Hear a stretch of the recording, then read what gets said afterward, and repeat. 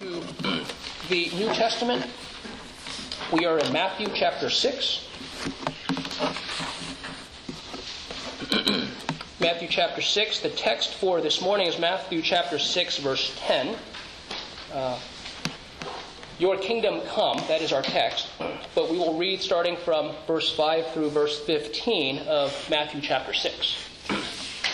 When you pray, you are not to be like the hypocrites, for they love to stand and pray in the synagogues and on the street corners, so that they may be seen by men. Truly I say to you, they have their reward in full. But you, when you pray, go into your inner room, close your door, and pray to your Father who is in secret, and your Father who sees what is done in secret will reward you.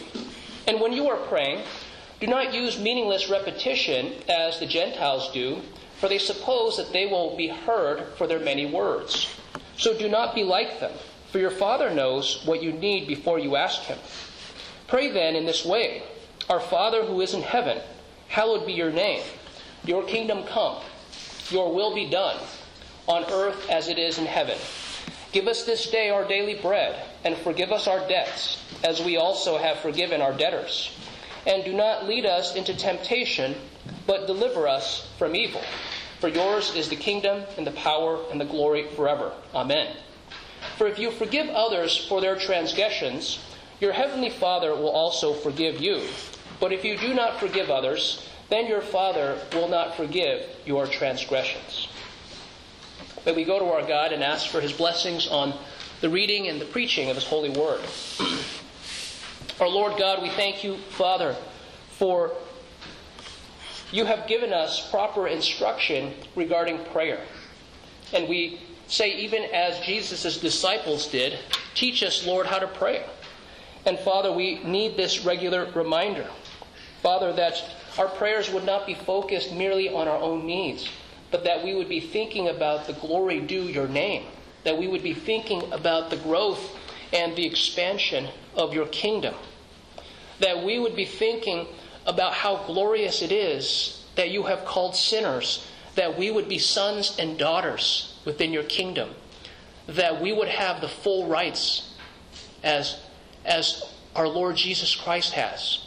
Father, that He would be the one who shares His riches with us eternally in heaven.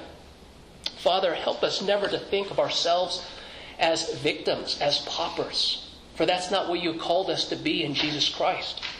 Father, help us always to reflect on your glorious riches that you shower upon your beloved children. And Father, we thank you that you are one who graciously forgives sinners. Father, we pray that the good news of the gospel of Jesus Christ would go forth with power this day.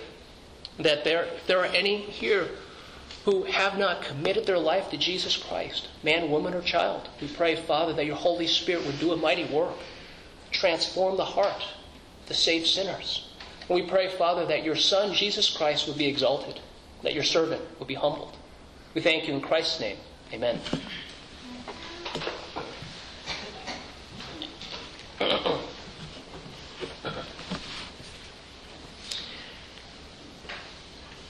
Have you ever come to the realization how bad Americans are at geography? That there's so many countries in the nation that I couldn't tell you where they are. And here, when I was in China, in Shanghai, I learned about a country in Africa called Benin. I had never heard of the country Benin before, and I had to go look it up on a map. And it's right there in that little kidney lobe area on the western side. They have this little small coastline. And of all the people that I've met then, I've only met one man from this nation, Benin. He was an amazing man. He was a faithful Christian man. And if you think about what happens when you meet people of different countries, of different kingdoms, what happens is that if there's only one, then that person, to some degree, becomes representative of what you think about the entire kingdom, about the entire country. What happens when someone meets you as a Christian? What do they see? What do they hear? What do they get? And this is the big question that I'm wondering about for us. When we talk about your kingdom come, How does our citizenship in heaven, even as we're living on this earth, how does it reflect to others about our great King? Because how we act, how we think, our attitude towards everything reflects about our great King, about our great Lord and Savior, Jesus Christ. If there's a tendency to complain about this thing is not right, and this is not right, and this is not right, and I'm fed up with all of these things. You think about this year 2020. Okay, it's not over yet. We still got several months to go. And are we going to fall into that same trap of doom and gloom? Are we going to mourn as those who have no hope? Or are we going to rejoice trusting in our God that He is working even through these difficult situations, that bringing men to their knees, that this is what God does before He saves them by a great deliverance? It's exhausting men, women, and children of any hope they have in this world, in this life. That should cause us to say, wait a minute, I have no hope here. What is a valid means of hope? What is a valid hope? And that you and I might say, that hope is Jesus Christ. And that's the only hope that we have. And that's the only hope that we will ever have. As we come to this passage, here is Jesus preaching the Sermon on the Mount.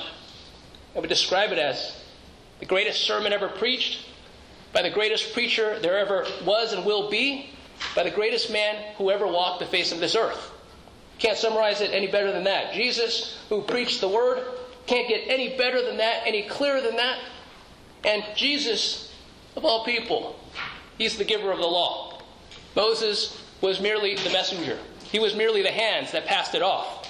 Because Jesus is the Word. He is the Word incarnate. And that when He says, hey, listen, I'm going to interpret what God has given you in this passage, He can't be wrong. He can only be right. The one who gave the law, the one who is the law, must have the perfect interpretation of the law. And then He addresses this matter of prayer because He realizes that His people then, He realizes His people now, how easily we forget about prayer. How much of a duty it is that we're in the Word, that we're in prayer, and that when we go to Him, it's not merely a laundry list of things that we want. I want this, I want that, I want this, I want that. And then afterwards, all right, everything's great. Now just give these things to me and my life will be great. No. It's seeking first His kingdom and His righteousness and trusting that all these things will be added to you. So here Jesus is talking about the kingdom to come.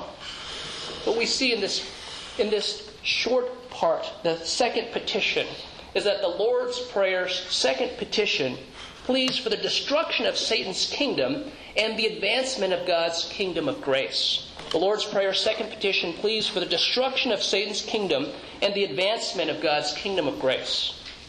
We'll look at this in 3 points. The first is, your God, the great King. The second, the kingdom of your great God. And third, the advancement of God's kingdom. So the first point, your God, the great King. Thinking back about the Lord's Prayer, last week we looked at the first petition, hallowed be your name. And we organized the Lord's Prayer into six petitions. Okay, so there is a preface, our Father who is in heaven. That's the preface. Then there's 6 petitions, 6 requests. And the first 3, hallowed be your name, your kingdom come, your will be done on earth as it is in heaven. Those 3 petitions are the petitions directly related to God. And then the latter 3, daily bread, forgive our debts, lead us not into temptation, that those 3 relate to man, relate to us, relate to our interactions with others. And I hope you can see that of these petitions, that first one, hallowed be your name, that is the large bullet point, that is the Roman numeral 1, that's the summary of the entire Lord's Prayer. Meaning that these 5 petitions that come afterwards, that the fulfillment of those 5 petitions answers the first one. So when we ask that God's name will be glorified, that His name would be praised, well, how does He do that? He does it by fulfilling the other 5. So when we think about God's name and His glory, and then when we pray the others, we're realizing when He answers those the latter 5, He's actually answering the first one. And this is a regular reminder, at least to me, and hopefully to you also, that the order of the petitions, it's God, God, God, me, me, me. God, God, God, me, me, me. So when we pray, when we open our mouth, we should be thinking, okay, God, what is it that you want? Let me pray for the things that you want. And I will trust that you will provide the things that I need. Because you know my needs better than I do. And we should be seeking your kingdom. We should be thinking and seeking your honor. And we should be seeking that your will be done, not our will. So here, when we talk about a kingdom, your kingdom come, the address, the mention of a kingdom, it requires that there is a king. There must be a ruler if there's a kingdom.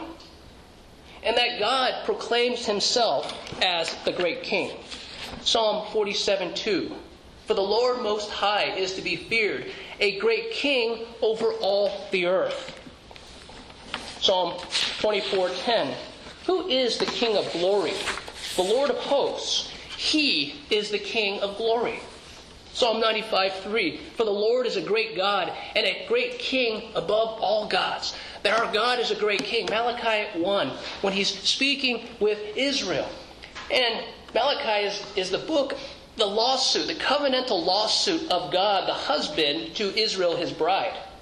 And he talks about how a father, he says, am I a father? And he says, shouldn't a father receive respect? And he rebukes them by saying, hey, you haven't given me honor. You bring damaged goods. You bring sacrifices that are unclean, that they're less than perfect, right? They're maimed. You bring me these sacrifices. And he asked them the question, would you bring these to your local ruler? Meaning, would you bring these to your mayor?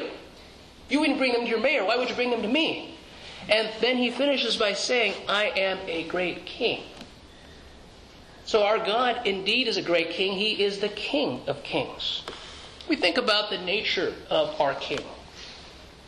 That our God is the God of holiness. That in Him is no darkness at all. That there's no sin about our God. There's no lie about our God. That everything about God is set apart and different. There is creation and there is creator. And He is entirely different. His holiness describes His otherness. He's not the same. And the big question that people keep asking, how can a man born of woman be pure? How can a man who is born a sinner stand before this righteous God who is holy? Is not God a consuming fire? Does He consume people? That Moses, of all people, God said in His own word, there was none like him. There was none like Moses in the Old Testament. And that Moses asked to see God's face, and God made it very clear, hey, if you see my face, you'll be consumed. You're going to die. You can't do that. This is God in His holiness. That our God is the God of all truth.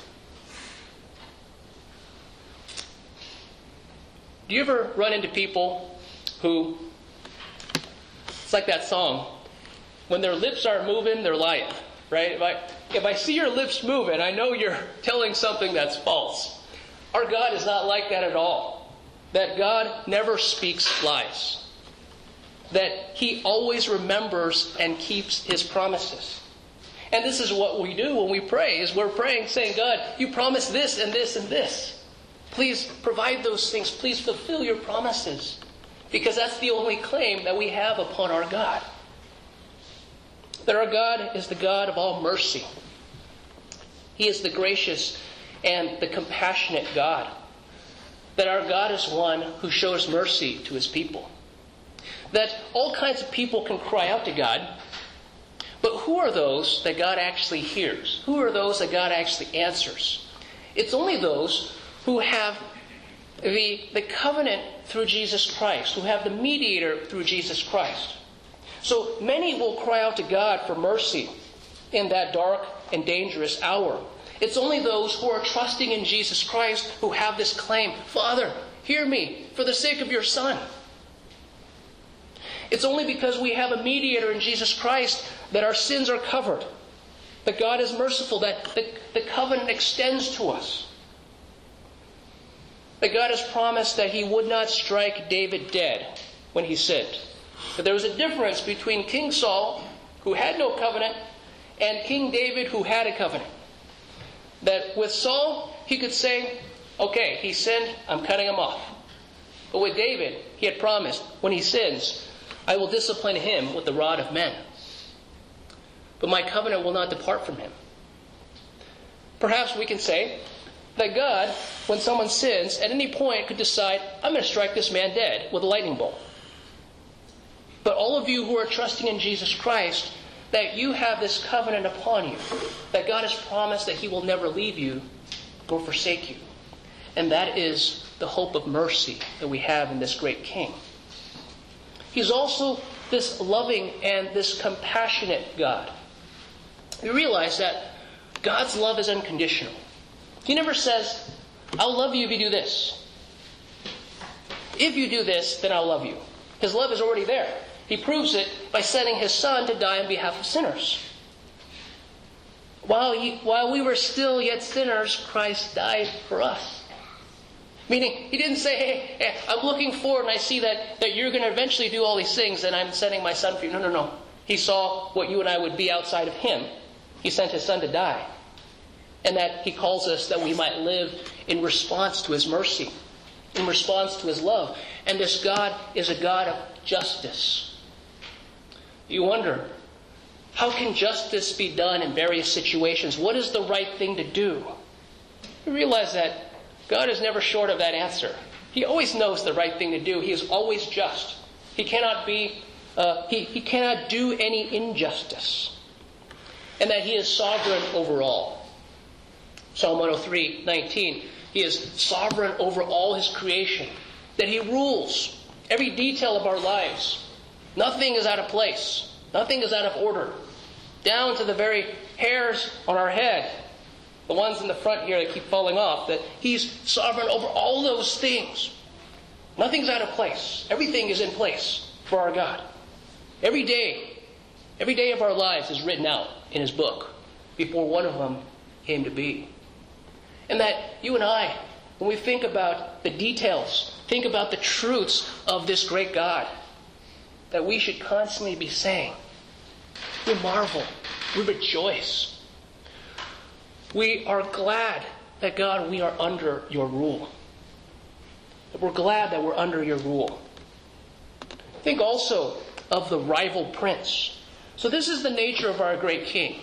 Then we have the rival prince in Satan. That he is the father of lies, we're told.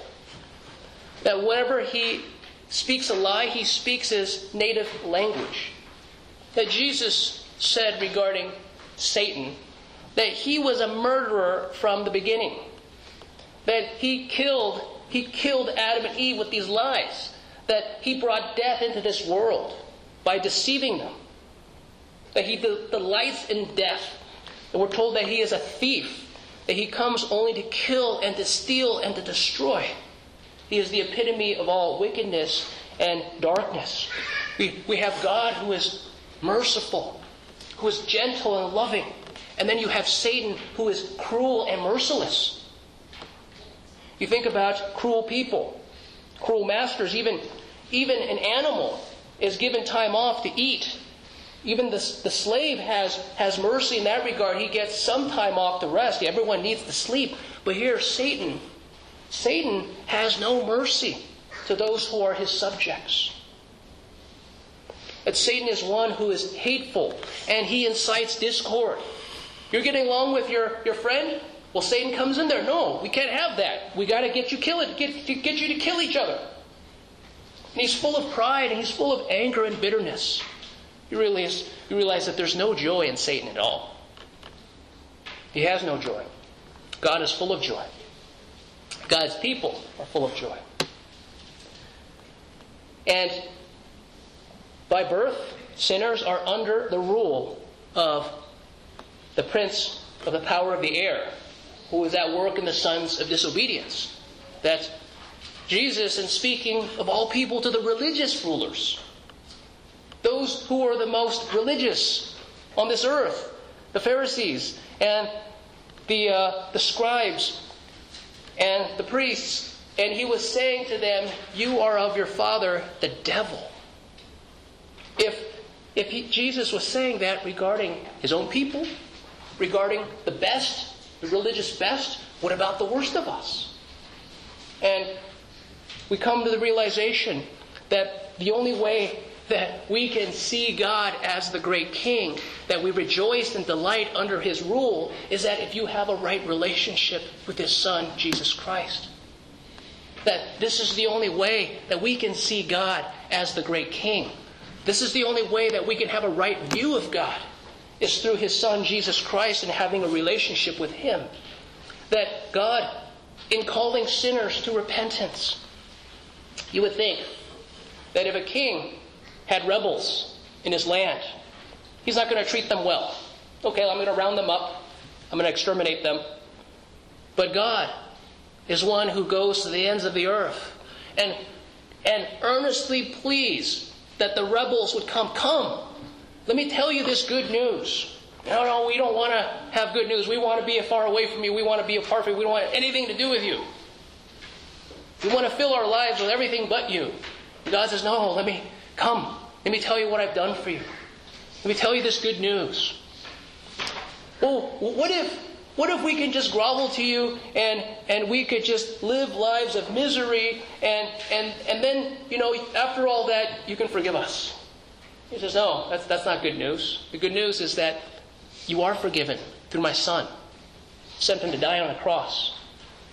That this is your only hope. This is the only way. Well, what if I just work really hard? No. You can work for eternity. You can't pay it off. That's what hell is. Jesus paid it all. He suffered the very pains of hell. So you're telling me that this righteousness that I lack, Jesus gives as a free gift? Yes. That's too good to be true. No. You remember we talked about God is the God of all truth. He never lies. This offer is so good. You mean my sins can be forgiven, paid for by another? Yes, paid for by the Son, Jesus Christ. So the righteousness I lack, that I receive by faith, I believe the promise. Correct, you believe the promise, and His righteousness is yours by faith. Too good to be true? No. This is God's offer. We didn't make it up. It's found in God's Word. You're called to believe it. So this is the first point. Your God, the great King. We have the second point, the kingdom of your great God. Perhaps the question has come up for you. It seems like this term kingdom and God has been used in various ways. What are we actually praying for? What kingdom? So there are at least three usages of kingdom. The kingdom of God. So there's the kingdom of God's power. This describes all of creation. That God rules over all of His creation. Everyone is under His authority, whether or not they like it or not.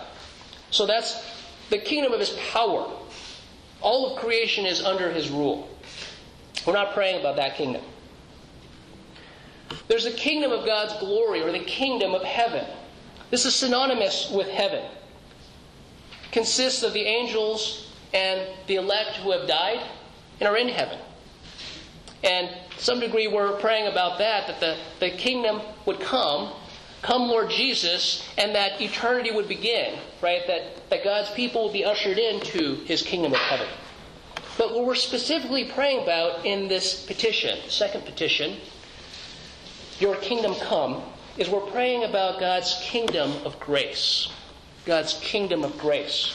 So this is the rule of Christ in the hearts and lives of His people. This is God's rule in His church. And Jesus addresses this kingdom on multiple occasions. That Mark chapter 1, verses 14 and 15, at the beginning of the Gospel of Mark, that Jesus' ministry starts at the end of the life of John the Baptizer, that Jesus says, the kingdom of God is at hand. And he says, repent and believe in the gospel. John 18:36, at the end of his life, he's standing there before Pilate, was it? John 18:36, my kingdom is not of this world. If my kingdom were of this world, then my servants would be fighting so that I would not be handed over to the Jews. But as it is, my kingdom is not of this realm. So here, Jesus is saying, hey, listen, my kingdom is not connected with any nation, any geopolitical organization. That there was a time when Israel represented the people of God. And there were always people outside who were being brought in. But here, Jesus is saying is that it's not a physical kingdom. It's a spiritual kingdom. And the oddity is that here, he who has all authority and power standing before Pilate, Pilate's asking him all these fundamental questions. What is truth? So you're a king? And he who rules over all, that Pilate has no authority or power except that Jesus, who is in chains, had given it to him. Think about the reality of this kingdom of grace. Luke chapter 11, verse 20. But if I cast out demons by the finger of God, then the kingdom of God has come upon you. So there's various ways we can think about this kingdom, that this kingdom is here. The kingdom is now. The kingdom is growing. The kingdom of God is at hand. Repent and believe in the gospel. That here Jesus is talking about this time. Yet we're also told that this kingdom of grace is in men's hearts. Luke 17:21. Nor will they say, see here or see there, for indeed the kingdom of God is within you.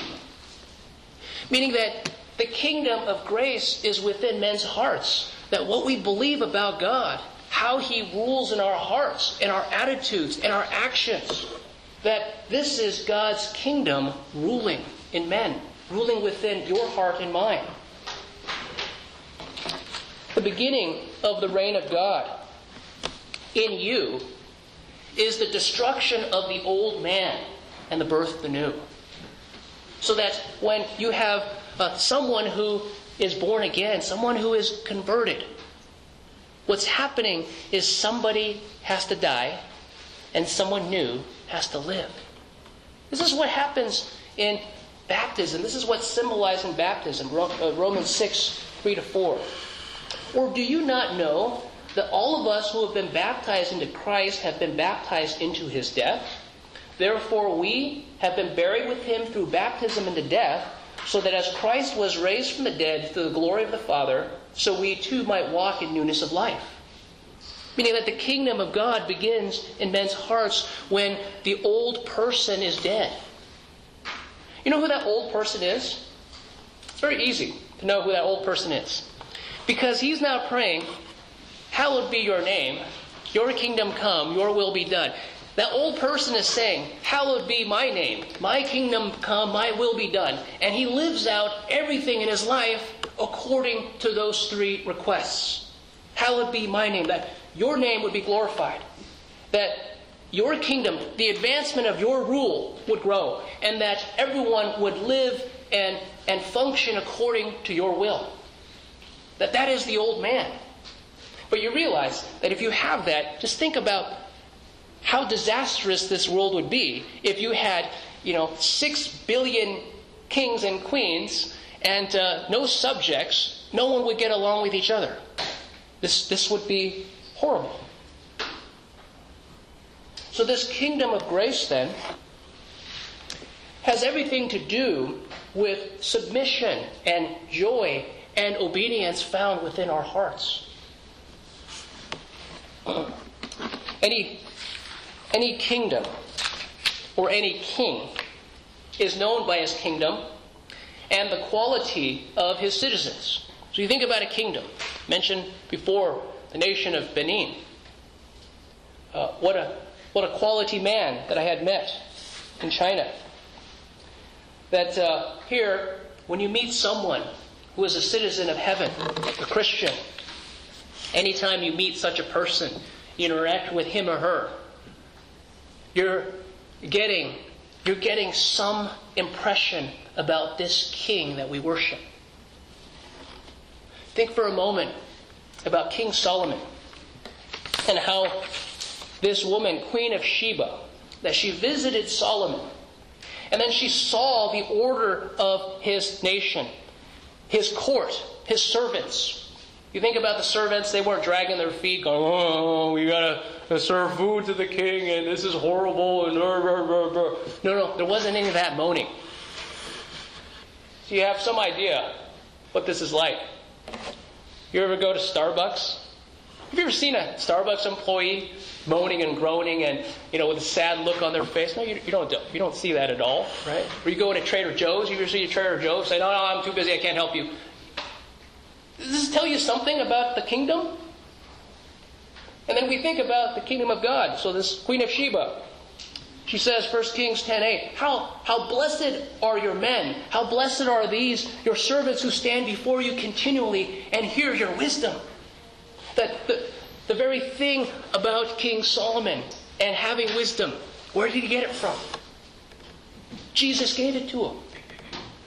And the structure of his kingdom. And she's saying, how blessed are your subjects? And you and I have to remember, if Solomon had this blessing of God and his subjects were blessed, then how much you and I should be saying, we are blessed of God, that we would be under his rule, this great king.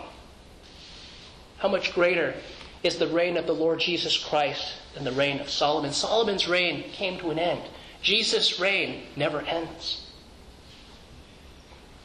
Think back to what we heard in the call to worship in Psalm 145. All your works shall give thanks to you, O Lord, and your godly ones shall bless you. They shall speak of the glory of your kingdom and talk of your power to make known to the sons of men your mighty acts and the glory of the majesty of your kingdom. Is this what describes us as God's people? That we talk about the glory of God's majesty, the glory of his kingdom. Come, let me tell you about my king. Let me tell you about what he has done for me. This is not a time for groaning. This is not a time for outrage and complaints. That when you interact with others, is there joy and peace and satisfaction in your conversations? With your Christian friends, with your non-Christian friends, what do they see about you? Are they seeing the satisfaction of you being in the glorious kingdom of our God? God, we're under your rule, and everything about your rule is good. We didn't say everything is perfect, meaning that there's injustices or that there's travesties or there's sadness. But are we saying, God, the overall tenor of my life is I delight to be under your rule. And that the kingdom that you have is exceedingly good. And I should desire that others would be under your rule because I'm telling them and I'm believing for myself this good news of Jesus Christ. Do your thoughts and your words communicate a dissatisfaction as a child of the great King? Here God describes his own godly ones as blessing him and speaking of the glory of his kingdom. This is our duty as joyful subjects. We read earlier the example. It was a negative example of Jonah. Hard to imagine for a moment. Here was a prophet of God. He was sent of God. Go to Nineveh, bring them good news. So Nineveh is this way. Then he goes the other direction on a ship. So he's got this message.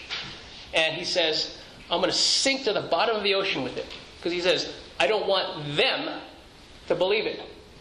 And here, Jonah understands God. God, I know that you're gracious and compassionate, that your loving kindness extends. And I want those people who are my enemies, the enemies of my people, I want them condemned to hell, is what Jonah was saying.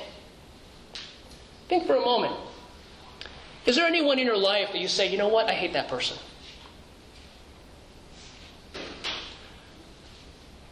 Should you as a Christian be saying, God, pour down your eternal judgment on that person? This should never be. We should never be hating someone that much that we say, God, cut off your grace from that person. If there's anyone that you hate, we should be saying, God, extend your grace to that person. We're never allowed to pray for someone's eternal judgment. That's never permissible. That we should be doing the very opposite, so that your enemies would then become your friends by the work of Jesus Christ. Think about what Jonah should have been doing. There in chapter 4, we're told he was some distance off. He was from a vantage point to see the city of Nineveh, because what he wanted to see was the flames and the explosions and the carnage. This is what the prophet was waiting for. God, send down your napalm on them and consume them. But it didn't happen. And God asked them these questions. Hey, wait a minute. You're so upset about this little plant that I gave you to provide you some shade. And God is saying, what about those 120,000 people living in that city? That God is saying, those are my people. Meaning that I created them. This plant I provided for you. And so you think about, if there's anyone that you hate in such a way, someone who has offended you, someone who's offended your parents, someone who's offended your children, whatever it might be, we have to be able to say, we want the gospel to go to them. That means the gospel should be going everywhere, because we should be desiring the gospel to bear fruit in the lives of those we hate most. Then there should be no end to our desire for the gospel to go forward. And then we think about what job we have as citizens of our great King. We ought to be ambassadors. And ambassadors must represent the one who sent him in the manner that the one who sent desires for them. 2 Corinthians 5:20 and 21. Therefore, we are ambassadors for Christ, as though God were making an appeal through us. We beg you on behalf of Christ, be reconciled to God. He made him who knew no sin to be sin on our behalf, so that we might become the righteousness of God in him. An ambassador represents the one who sent him, saying, be reconciled to God. That this is the good news. Believe upon it. It's not the person who's got this giant Bible beating on someone's head saying, the Lord condemn you. It's saying, come, drink of the fountain. This is the mercy of our God. Come, eat, those who have no money. Come, drink, those who cannot buy bread. Whatever it is, turn, embrace the good news. Because Jesus is sufficient to cover for your sins. That this is what God calls us to do as citizens of his kingdom. And then you think about the rival kingdom, the kingdom of Satan. I said earlier, this is the worst kind of slavery. You want to talk about the guilt of conscience? You want to talk about having no rest? And the results, the eternal results. Present misery followed by eternal death and destruction. There's no comparison. There's only two routes. Kingdom of God, the kingdom of God's grace, or the rival kingdom of Satan that leads to destruction. These are the only two paths. So that's the second point, the kingdom of your great God. We have the third point, the advancement of God's kingdom. The advancement of God's kingdom. We have the means of advancement. How does God's kingdom go forward?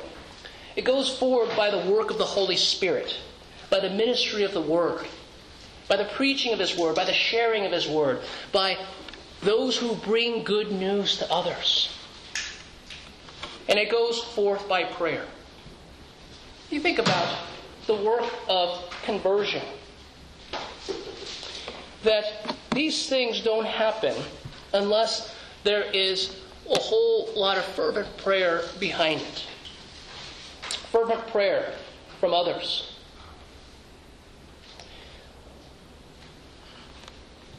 Think about also the way God's kingdom advances, there must be the destruction of Satan's kingdom. It's like two armies facing each other, battling.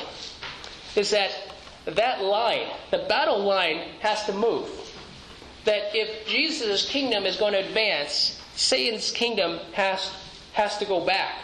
There has to be this tearing down of strongholds, old sinful habits, old attitudes, hardened ways.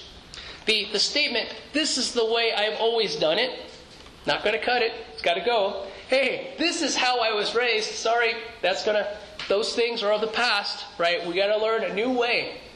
It's the way of the King, our Almighty God. It's the way of Jesus Christ." The tearing down of Satan's kingdom involves the changing of mindsets.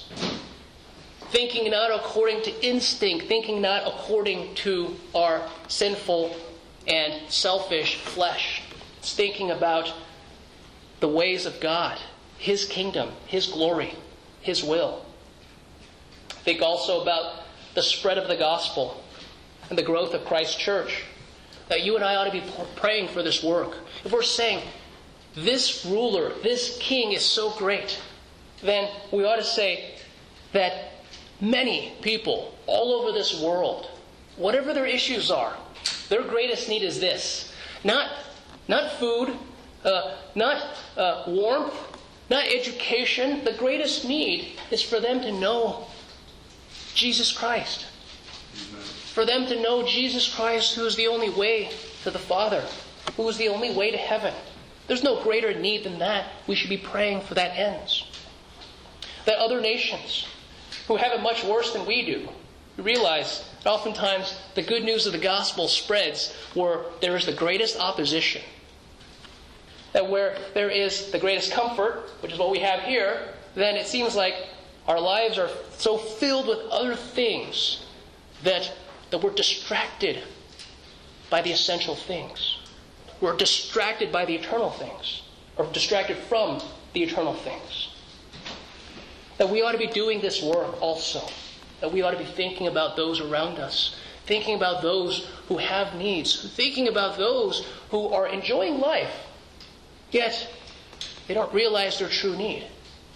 And you come to the conversation that Jesus was having with these religious leaders, and they came to the important question: are we blind also? It's the blind man who comes to the realization, you know what? The reason why I'm stumbling is not because I'm clumsy, it's because I'm actually blind. And it is then that true religion begins, is the realization I am blind and I need sight. And that Jesus alone is the one who gives us eyes to see. That when you and I realize we got to stop pointing fingers at other people. That they're the ones that are causing the problem. They're the ones that have made the fault. I'm righteous. When we stop saying those words, we realize, wait a minute. The buck stops with me. I'm the sinner. Let me stop pointing fingers at other people. Let me not think that I could distract God. Hey, what about him? What about her? No. God, He's looking right at you. That after you die, there's no distracting God. He's not going to lose track of the 6 billion or more people. No, He's going to take account of every single one. And then there's the matter of the maturing of Christ's church. That we should desire to be equipped. That at times it's difficult to tell others about this good news because we don't have all the right answers, right? That you're like me, an introvert, right? I don't have the fast-thinking feet, so it's like, shoot, he asked this question, it was a great question, I gave him a dumb answer. Well, we need to ask God for wisdom in that. That we might give the right answers, to give a reason for the hope that we have in Christ. That He might refine us. And that you and I would realize that part of our refining is that we would stop saying that my name, my kingdom, my will. But that continually, you and I, as the kingdom advances, would be saying, your name, your kingdom, and your will. That we might pray for the destruction of these strongholds of Satan, even in our own hearts. And that we might look forward and look around us and say, my family members, my friends, my neighbors, my enemies, that they would have the good news of the gospel, that they would believe upon it and be saved. That this is the advancement of God's kingdom in your life and in mine. May we go to our God together in prayer.